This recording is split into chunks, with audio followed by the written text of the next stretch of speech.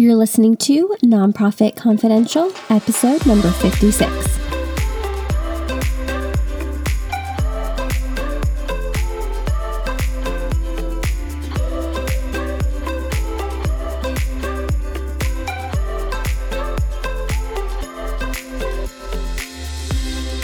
Hey there, welcome back to Nonprofit Confidential.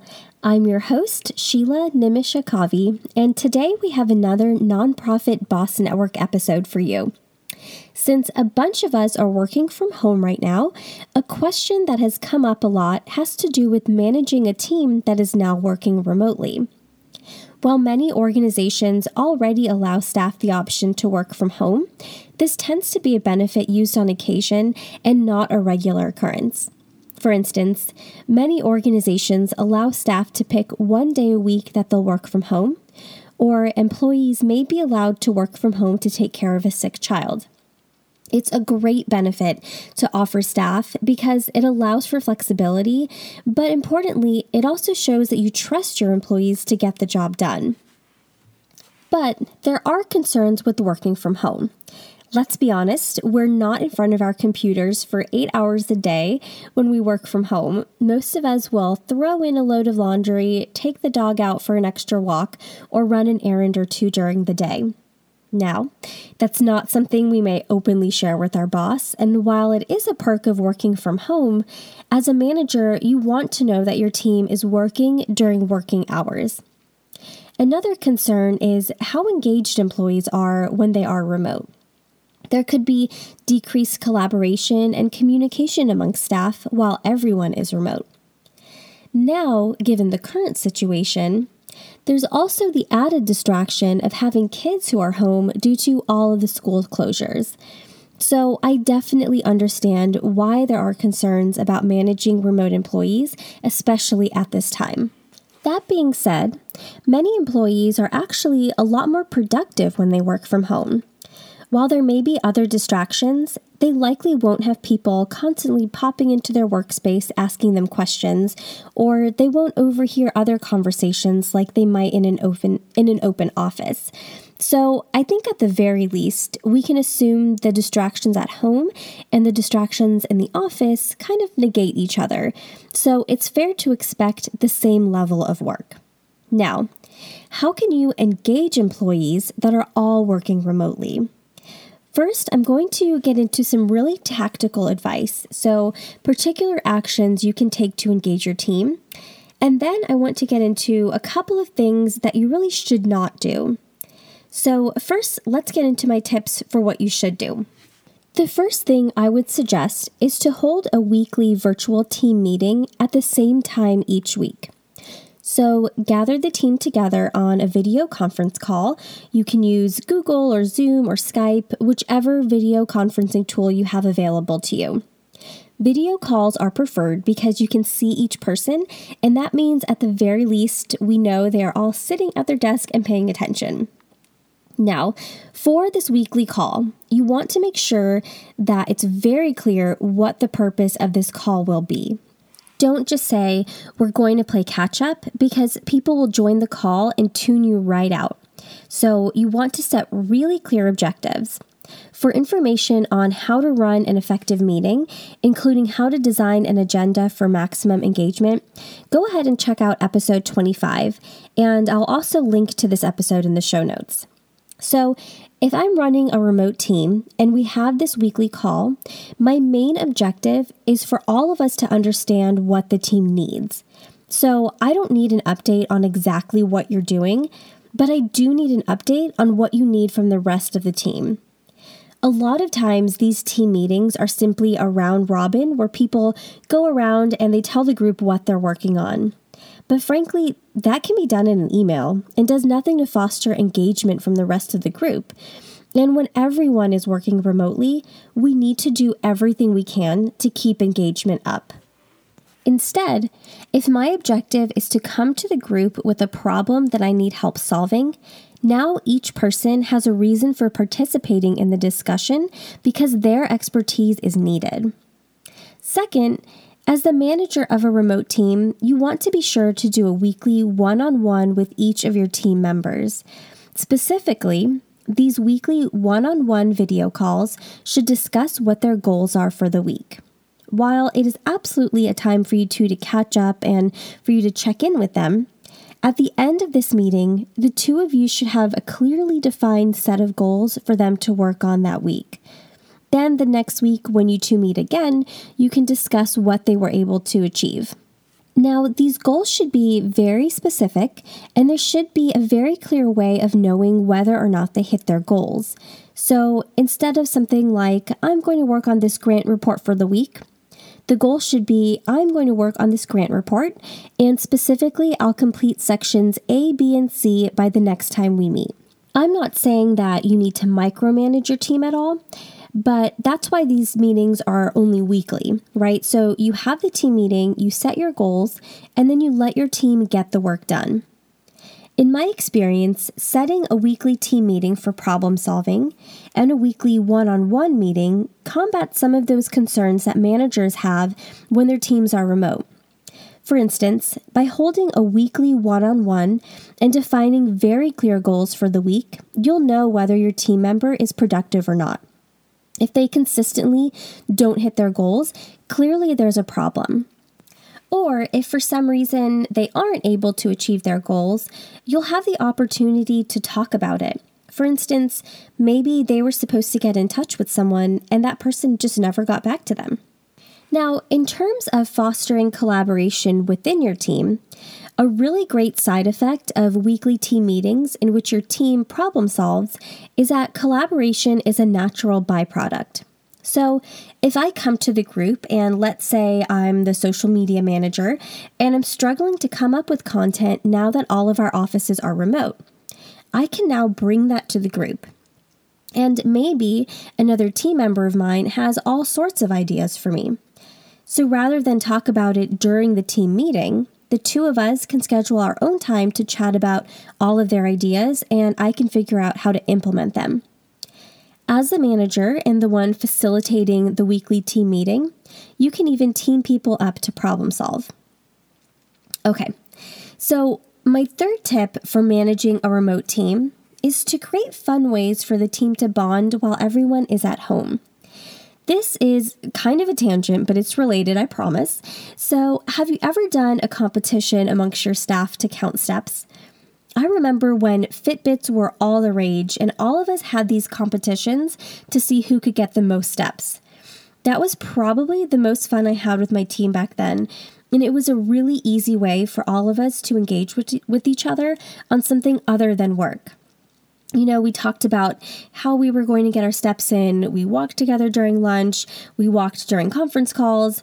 I mean, anything we could do to increase our step count, we did it. So my point is, bring the fun back. Put together some kind of competition that will get your employees engaged in talking about something other than work. Maybe bring back the step counting, or start an office book club, or maybe everyone can watch the same TV show and talk about it. You just want some kind of common thread. All right, so my next tip for managing a remote team, particularly right now, is to have an open door policy. Of course, open door is figurative rather than literal, but let your team know that you know things are a little crazy right now. They may be anxious and find it hard to focus on just work, but let them know that you're here for them. If they need to talk or find that they're falling behind on their goals because it's way harder to work from home with their kids home, let them know you're available to troubleshoot with them. I think the best thing you can do for your team right now is to let them know that you care and that you want to work with them to make your working relationship successful. Okay, my final tip for managing a remote team is to set expectations. If your organization already has a work from home policy, you can use that as a guideline. Although honestly, we're in such a unique situation right now that policy may not be relevant. But if it is still relevant, then that's great. So talk to your team about that policy. If you don't have a policy, or if your policy isn't relevant for the moment, then create some shared expectations amongst your team. For instance, set some really clear guidance for how often you expect to hear from team members. Maybe you're comfortable with just having the weekly one-on-one and that's all the contact you need. but maybe the work that you do requires more regular communication. Either way, make it clear. Many organizations have some kind of online chat feature built into their email. What's the guidance for using this? If I send a team member an email, when is it reasonable to expect a response from them? Also, right now people might have schedules that aren't your typical 9 to 5 because their kids are home. So set some guidelines around sharing calendars so that everyone knows when you are and are not working. It may sound like we're really getting into the weeds here, but inevitably there will be some miscommunication when everyone is working remotely. Someone will get annoyed that they haven't heard back from another team member, but maybe that team member was just swamped and didn't think that message was all that important or time sensitive. So, set very clear communication guidelines and ask everyone to abide by them. I think in this case, it's safer to err on the side of creating very clear and very detailed guidance as opposed to leaving it vague. I am of the belief that you can't over-communicate expectations, and many of us feel better when we know exactly what is expected from us.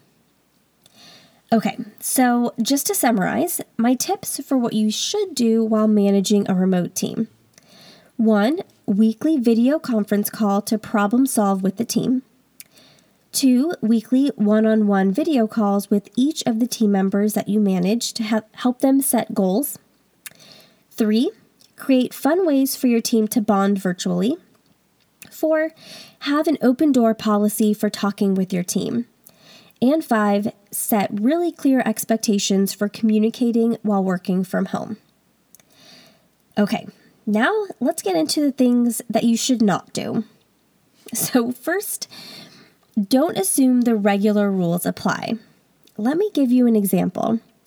Maybe you have some team members who need very little guidance while you're all in the same office. There's enough of those small conversations throughout the day that provide informal guidance so they have a really good handle on what they're supposed to be working on. Now that everyone is working remotely, though, those small conversations that used to guide their actions no longer occur.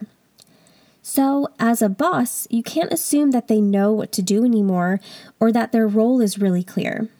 Again, the best thing you can do is set very clear goals and expectations and ensure that everyone is on the same page. Another example of this would be to assume that everyone is working their usual work hours or keeping business hours such as 9 to 5. With kids at home, many of our team members may be splitting their time between being a parent and working. So the regular rules simply don't apply right now. As a boss, the best thing you can do is just check in with your team and ask them to be really honest about what they can and can't do, and then don't penalize them for it. As so many people have said, we are all adjusting to a new normal. Your employees are committed to your team and to your nonprofit. So the best thing you can do as the leader is to be understanding. Set goals and then help your team achieve them, whether they're working 9 to 5 or during the evenings and weekends. The important thing here is to get the work done, not worry about when they are doing it. So along the same idea of rules is don't get hung up on the rules. So earlier I said to create a set of shared expectations, but we can't get hung up on enforcing those rules at all times. As leaders, we have to remain flexible and adjust as the circumstances change.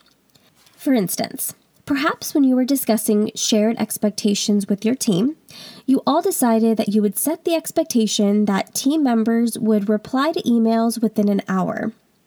But maybe you heard back from a lot of your staff that this is actually really distracting and they feel like they have to constantly watch their emails so they don't miss that 1 hour mark. It doesn't make sense to continue to enforce this rule if it doesn't work for the majority of your team. Instead, revisit that rule, figure out a new guideline that does work for everyone, and try that out. What you're going to be experiencing right now is a lot of trial and error. This is a new situation for you and for your team, so you don't have all the answers, and there is no sweeping best practice that you can implement. right? I mean, because every person is different and every team is different. What works for one group may not work for you. So don't get hung up on setting rules and then rigidly following them.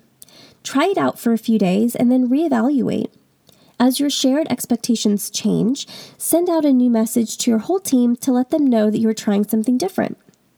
One thing that I have advised clients to do is send out a weekly email that summarizes those shared expectations.